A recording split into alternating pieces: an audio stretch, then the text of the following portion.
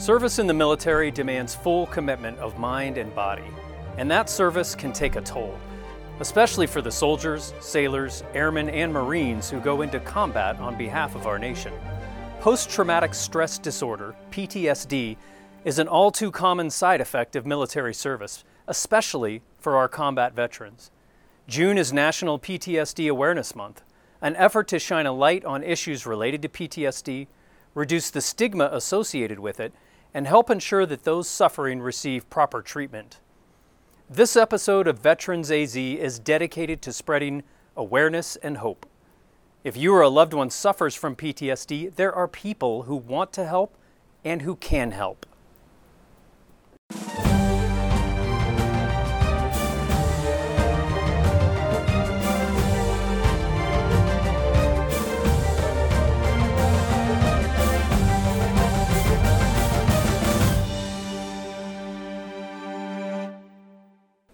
In today's episode of Veterans AZ, we will meet people working on the front lines of PTSD treatment, including Dr. Brandy Lutke, a clinical psychologist and the program manager of the PTSD clinical team at the Phoenix VA Medical Center. First, we will speak with two young men, United States Army combat veterans of the War on Terror. Chad Aruda and Adam Bigelow are our Arizona Veterans of the Month. Their military service is laudable, but since then, they have dedicated themselves to helping fellow combat veterans heal the hidden wounds of war. I'm here with Chad and Adam Bigelow, both combat veterans of the wars in Iraq and Afghanistan. And since then, both active in helping fellow veterans through your work with the PTSD Foundation of America. Thank you very much for joining us. Chad, at one point after your active duty service and then really serving in a similar capacity through these private organizations, when did you connect with the PTSD Foundation of America and what really drove you in that direction? So for years now, I've had a buddy of mine, a brother in arms that he's been struggling really bad with drug and alcohol abuse, both attempts of suicide, and it was just killing me. There wasn't anything that I could do to help him. I tried to go over and visit with him, try and talk with him, but it just, couldn't get him off the couch, couldn't get him motivated, and I was just kind of felt like he was a lost cause almost, But long story short, I was like, well, what if I helped get involved here? No nonprofit experience before. I volunteered on some things within the community, but not anywhere near on the level of my involvement as now. It's really, shed light in my life on a lot of different ways. But, it started in 2018. In the spring and the summertime, we went out and visited Camp Hope, and I was hooked. I was like, I really want to help bring Camp Hope to his name's Felix. I was like, I want to bring Camp Hope to him, and hopefully we can get him help here. That's really great of you for a brother in arms to continue working so hard on his behalf. So really, for both of you, PTSD is personal. Yeah. It's a personal thing. And I want to talk to you, Adam. You're a survivor, and you were almost one of those veterans whose lives was claimed by post-traumatic stress. Can you tell us about that day where a well-timed call from your wife, I believe it was, literally saved your life? Yeah, it was. I was in my lowest moment. Leading up to that, I had my issues, and when I was in Afghanistan, my third deployment is when I started noticing I was having a lot of different issues, and I reached out. We all do the post health assessment on the little PDAs, and what you've seen, if it's been dead bodies or whatever. And the last question is, do you want help? Do you want to see somebody? And I checked yes, and nobody contacted me. Nobody got a hold of me. And when I got home, I really started getting into alcohol. Same thing. We did it once we come stateside, you do that all over again, and I was like, yeah, I want to talk to somebody. And nobody did anything again.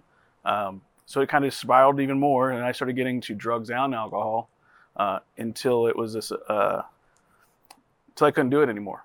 And it was actually during Christmas time. I sent my family back here to Arizona, and told them I'd be coming in a couple of days to meet up with them, because I told them I had some work stuff to do.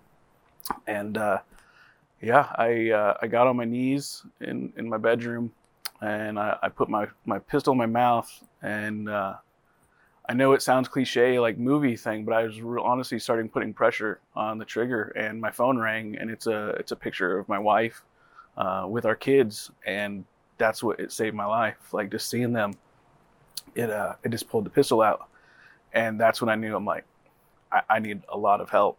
Um, so that was really basically it. I needed help. That's where I got involved with the foundation, which also saved my life. Because there's something about going somewhere that's not clinical, but sitting with other combat veterans that have been through it and are going through it, and being able to share the stories and connection with each other, and know that all those feelings that you're feeling, you're not alone in that. So many are suffering and dealing with the same things, and yeah, it just absolutely saved my life. And I did all my groups in Washington in our chapter there, and I came back to Arizona, and we weren't here yet. The foundation wasn't here yet. And it's with mental health, when you don't have that support and you don't have those things, you start sliding back very rapidly. You can be 2 years in programming, and without support, you start rapidly going back. I went to school for welding. I went to school for furniture making. And then I was like, well, I don't like working around people. I don't like these environments still. So I'm going to get my CDL and I'm going to drive a truck. I'll be all by myself. And then I realized, I'm like, well, that's not a place for someone that's always in their head to be, is alone for most of the time. And I just started really struggling. And I always say God uses the phone to save me, because I was doing a haul to California, and the mentor I had that was in Washington chapter, he called me and said, hey, we have an opportunity and a need in Arizona to start a chapter, and we thought of you, and would you be interested? And so we talked for about a couple hours. I pulled the truck over at a truck stop. We talked for a while, and the foundation flew me over to Camp Hope just to check it out like that, because I never went to Camp Hope myself. I was just in our warrior groups and mentoring sessions with mentor. So I was there, and I was like, yeah, absolutely want to be involved. So they're like, all right, well, go ahead and, if you're ready, give your work, 2 weeks notice, and we'll get you started. And I was like, well, I already gave him 2 weeks notice, and I'm ready to start tomorrow. So this is veterans helping veterans. Yes. And I know the mission of the PTSD Foundation is specific to combat veterans. Why is that distinction important? The peer-to-peer support, like you had touched on, it's not a clinical setting. Like, I'm not going into the VA and talking to someone that just graduated from med school and trying to tell them about my problems, because they'll never understand, what's going through my mind. That's what makes the PTSD Foundation of America so unique, is it's all based off of peer-to-peer support from combat veterans only. And, everyone at Camp Hope has been through the Camp Hope program, and all the employees, the staff, they're all been through Camp Hope. So you want to be a mentor, it's all combat veterans. The camaraderie, I think, and the brotherhood that it brings back is unlike any other organization that you're going to find that's out there. And you just, within a few minutes, it's not for everybody. It's not an end-all, be-all, but there are a lot of people that it does work for, and you can relate, and it's a big trust thing. Adam, you mentioned the warrior groups. Mm-hmm. That seems like really a cornerstone component of this program. It is, absolutely.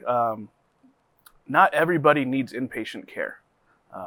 Some just need that camaraderie or that support from their brothers and sisters to just deal with what they're dealing with in life. So those are very key, and it's also key for aftercare. So when someone does go to an inpatient program, if it's ours or someone else's, they can come to us, and now they have that support. Because that's one of the worst things. That's what happened to me, is I went and got help, but I had no aftercare after it. So you just kind of slide back. And with us, you can come and still have mentorship and fellowship with your fellow combat veterans. And to kind of touch on like what you're talking about with Chad, like why we just specifically do combat, that doesn't mean that nobody else is worthy or they don't have issues, but it'd be like sending an alcoholic to a drug program or sending a drug addict to an alcohol program. Like, You send people to where they can get the help that they need for their specific reasons. Trauma is trauma. It is. But combat guys, and as veterans, we all know, like, you can sit in a room of veterans, and for some reason and somehow, all the combat veterans start coming together, and they just start talking and like clicking. It's just that it's that camaraderie. That's that stuff that you went through that other people just don't understand what you've seen, like the different countries and the way of life that's there and all of the chaos that's involved with it. So it's so important. And I just wanted to be able to say that, because we're not saying that you're a veteran if you didn't go deploy, that you don't matter or your traumas don't matter. It's just we specialize in combat, and and even if you're not combat and you need help and you don't know where to reach, call us. We started a whole coalition out here with a lot of different organizations to be able to do that. What would you say to someone who is watching this, a combat veteran who's struggling with PTSD and maybe they're not sure they need help or want help? What would you say to them? We are trained in the military that asking for help is weakness, or mental health is weakness. And going through this in my life, I realized that it is the hardest, and it takes the most strength of anything to be able to reach out and just ask for help. If you're struggling, reach out. You're not alone. All it is if you can get over that first hurdle of calling and asking, it gets easier and easier. If you're not sure, call.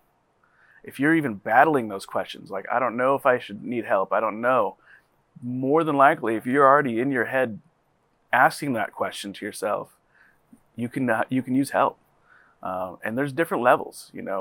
Obviously mental health in our day and age is rampant, but there are so many different levels. And that's one thing that's amazing about having that support group like what we have, is you have guys that do very, very well, that have some episodes once in a while, and you have ones that are really, really struggling. So, and everywhere in between. So you get to feed off of each other and learn from each other. Like, all the things I've tried that didn't work, I can tell you everything I tried. I'm not saying that they don't work for you. I'm telling you to go out and try everything. Like, that's what I do. Like, everything that is offered, I'm like, I'm going. If it doesn't work, okay, it didn't work, or I didn't enjoy it. But that's not the end of the world. There's something else. And so just keep trying and trying, and just know you're not alone. And it takes a lot of strength. You're not weak. You're not broken. That's one thing with PTSD. A lot of people think that we're broken or something went wrong. And if you actually look at the science of the brain, everything worked completely correct. That fight, that flight, that is your brain's response to that stuff. It's just something got a little thing where we're stuck there. It's not that you're broken. Everything worked perfectly. But now we just got to retrain your brains to live a normal, or what we call a new normal life. Obviously all of us combat vets, we will never be the person we were before we saw combat. There's always going to be aspects of us that, yes, are the same, but we're always going to have a different take on a lot of different things because of the things we went through. And that's okay. Like, that's all right. Just take ownership of, like, yeah, this is my life. I went through, it's a chapter. It's not written in stone where, like, this is where I have to be stuck at. Like, I went through this, so that's where I have to live my life. That's not it. Like, that's just a chapter. Your life's a whole book, and you're in chapter 2. So let's move from chapter 2 and get into chapter 3, so we can keep writing chapter 4 and 5 and 6, so you can become the person that you want to become, so you can enjoy life again. Especially here in Arizona. Yeah. Just to touch base on what Adam was saying, we were, 1 in 10 states of the veteran population of over 500,000, with 400,000 of those veterans being wartime veterans. We're close to, I don't know the exact numbers, but I know it's somewhere around like 28 to 30% higher than the national suicide rate for veterans. So there is a big need here in Arizona. And those veterans that are most susceptible are from the ages of 18 to 36. So the Iraq, Afghanistan war veterans are there for some reason. It's really, really spiked up the number of veteran suicides that we're seeing. But Arizona, we're one of the most acceptable states to this, and we're here. We're trying to help. We're trying to make a difference. Well, thank you both so much for joining us today, and thank you for all you're doing for veterans in our community. We know that our veterans are worthy, and those who need help deserve the help. So thank you so much for what you're doing and for joining us today. Yeah, thank you for having us on. Thank you for having Appreciate us. it. Appreciate that.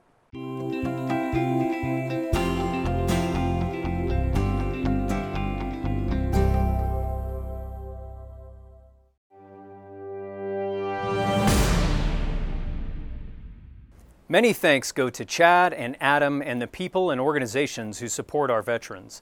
One thing we know about PTSD is that it can affect anyone of any rank, any background, ethnicity, or life experience. In this video from the U.S. Army Reserve Support Command, Brigadier General Ernest Litinsky shares his personal story of recovery from trauma in hopes of encouraging others to seek the same help that changed his life for the better.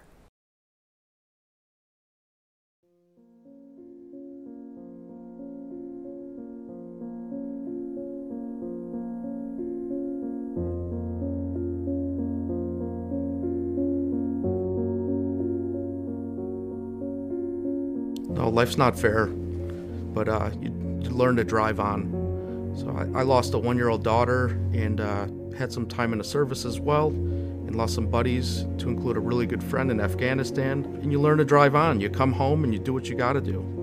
You stay strong. You don't show weakness. I'm worried that there was a stigma associated with some of the things I went through, and there's shame if you show weakness, and that's the way I felt, through some of these traumatic experiences. I didn't realize I had some symptoms it really was forgetfulness, disinterest in activities, didn't want to have relationships, had some nightmares, hit my wife in bed during my sleep, and my wife just learned to deal with it somehow and to support me, not knowing all these experiences I went through and the effect that they'd have on me.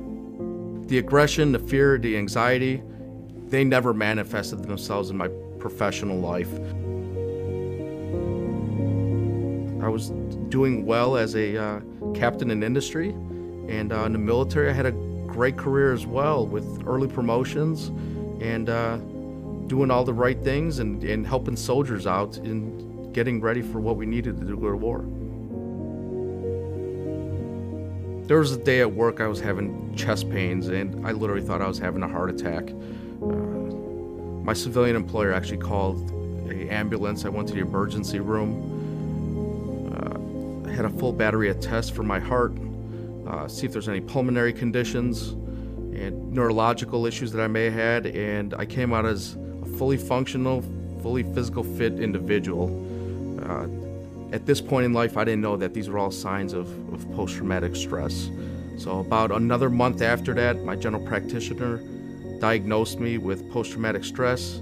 I got put on a regimen of different pills, everything from benzos to clonazepam for prescribed medication on a daily basis. I'm not sure how my wife handled this. She's an angel and a much stronger person than me. She put up with me and handled the household, and it came to a culminating point about 3 years into this that she told me she can't handle it anymore and I needed to seek help. December 30th, 2009 is the day that my wife helped and changed my life by telling me to go to the Veterans Administration. 3 days later, January 2nd, 2010, I was in the emergency room in urgent care, started going through what would be a journey for the rest of my life. About a month later, I saw a psychologist, Dr. C. To this day, she's another person that's helped me in life. I asked her for my 90-day plan and my road to getting better, and that was 10 years ago to the day.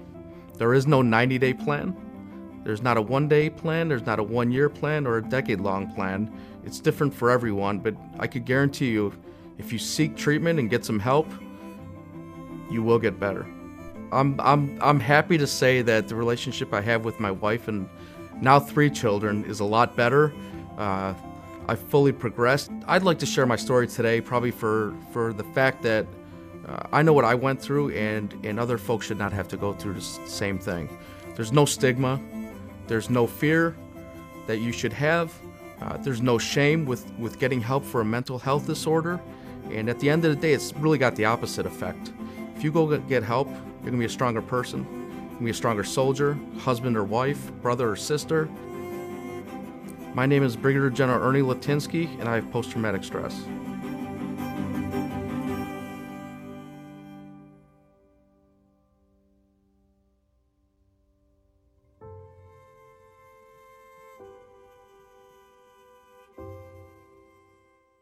A consistent theme of our focus on PTSD in this episode is people, those who are affected, and the many who are available and dedicated to helping. Dr. Brandy Ludke leads a clinical team at the Phoenix VA Medical Center focused on treating veterans struggling with PTSD. We caught up with Dr. Ludke to learn about the VA's work in this important area.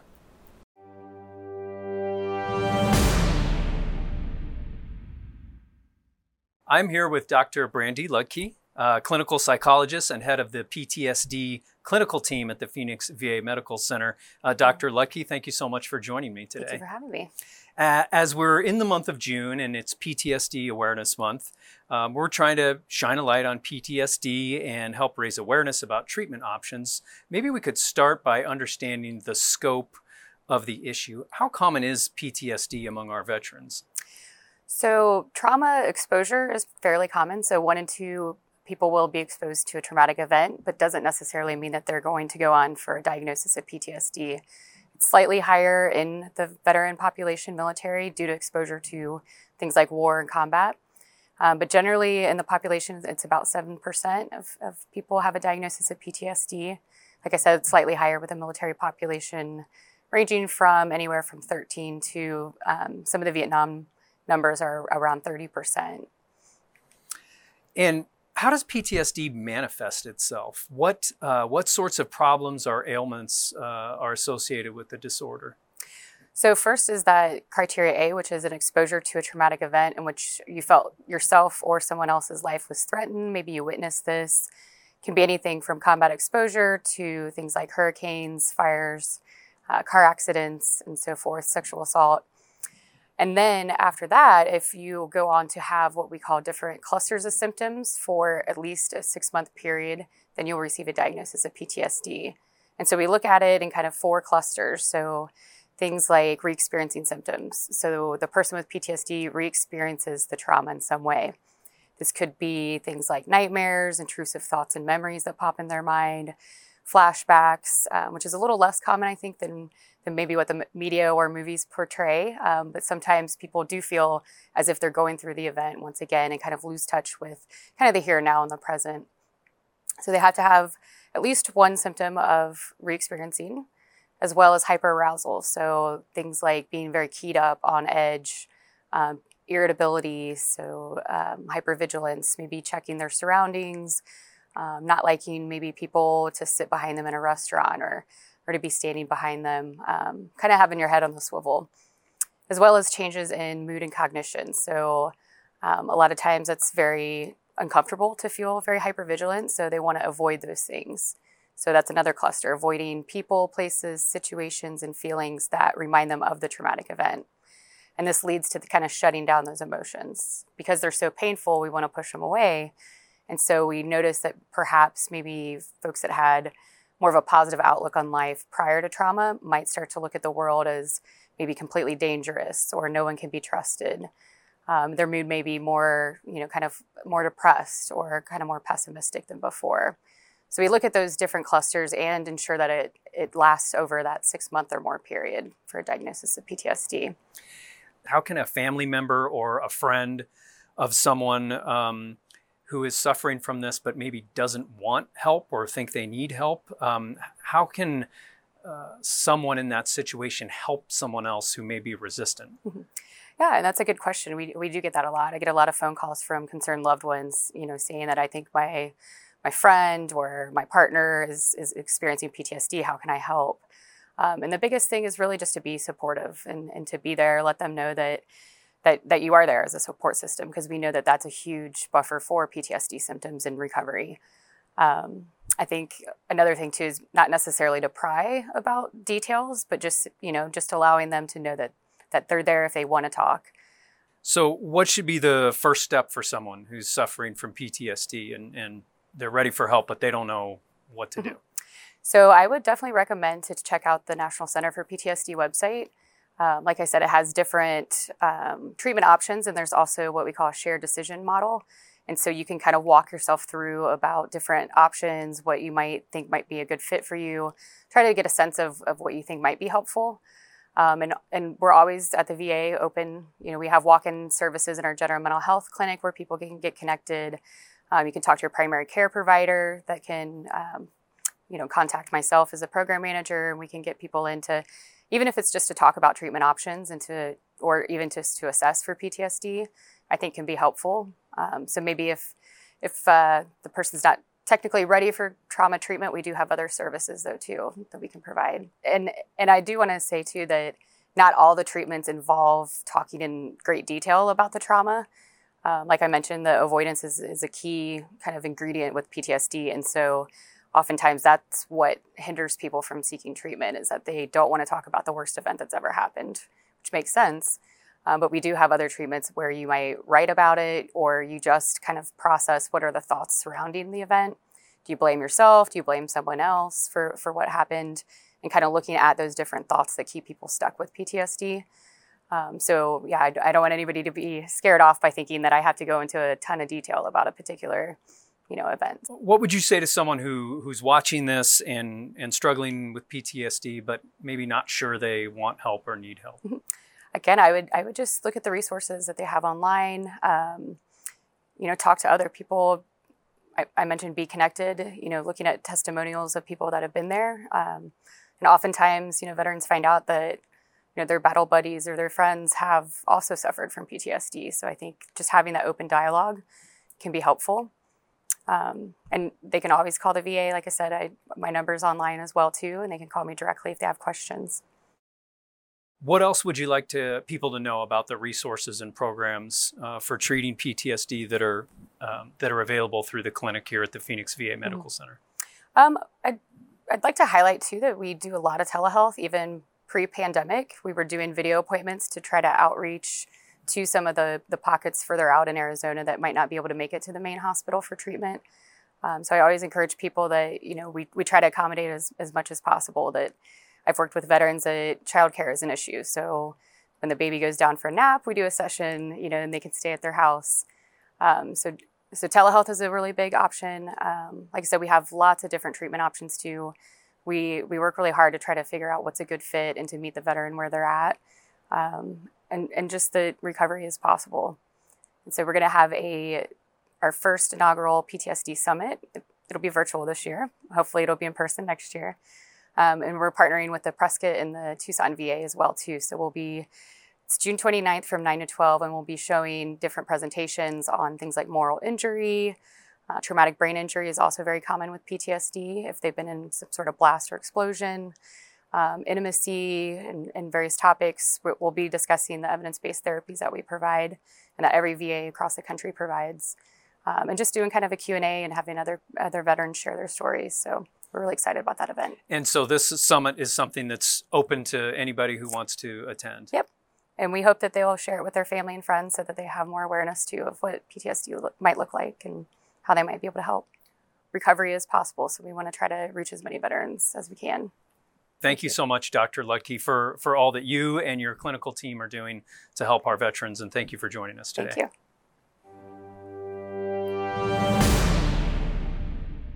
VA programs like those offered by Dr. Lutke and her colleagues at the Phoenix VA Medical Center are among the many benefits available to veterans.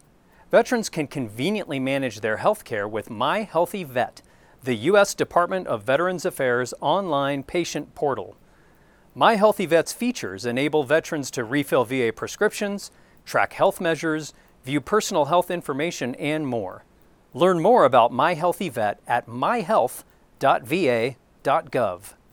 Throughout the month of June, you'll find different ways you can help learn about, support, and help raise awareness of PTSD. Learn more at ptsd.va.gov.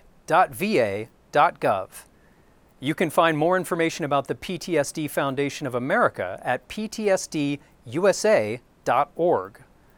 Thank you for joining us on this episode of Veterans AZ, and thank you to Chad, Adam, Dr. Ludke, and everyone who is working each day to give veterans the support they have earned. Find full-length interviews, past episodes, and more information at veteransaz.org. You can also find Veterans AZ in your favorite podcast app.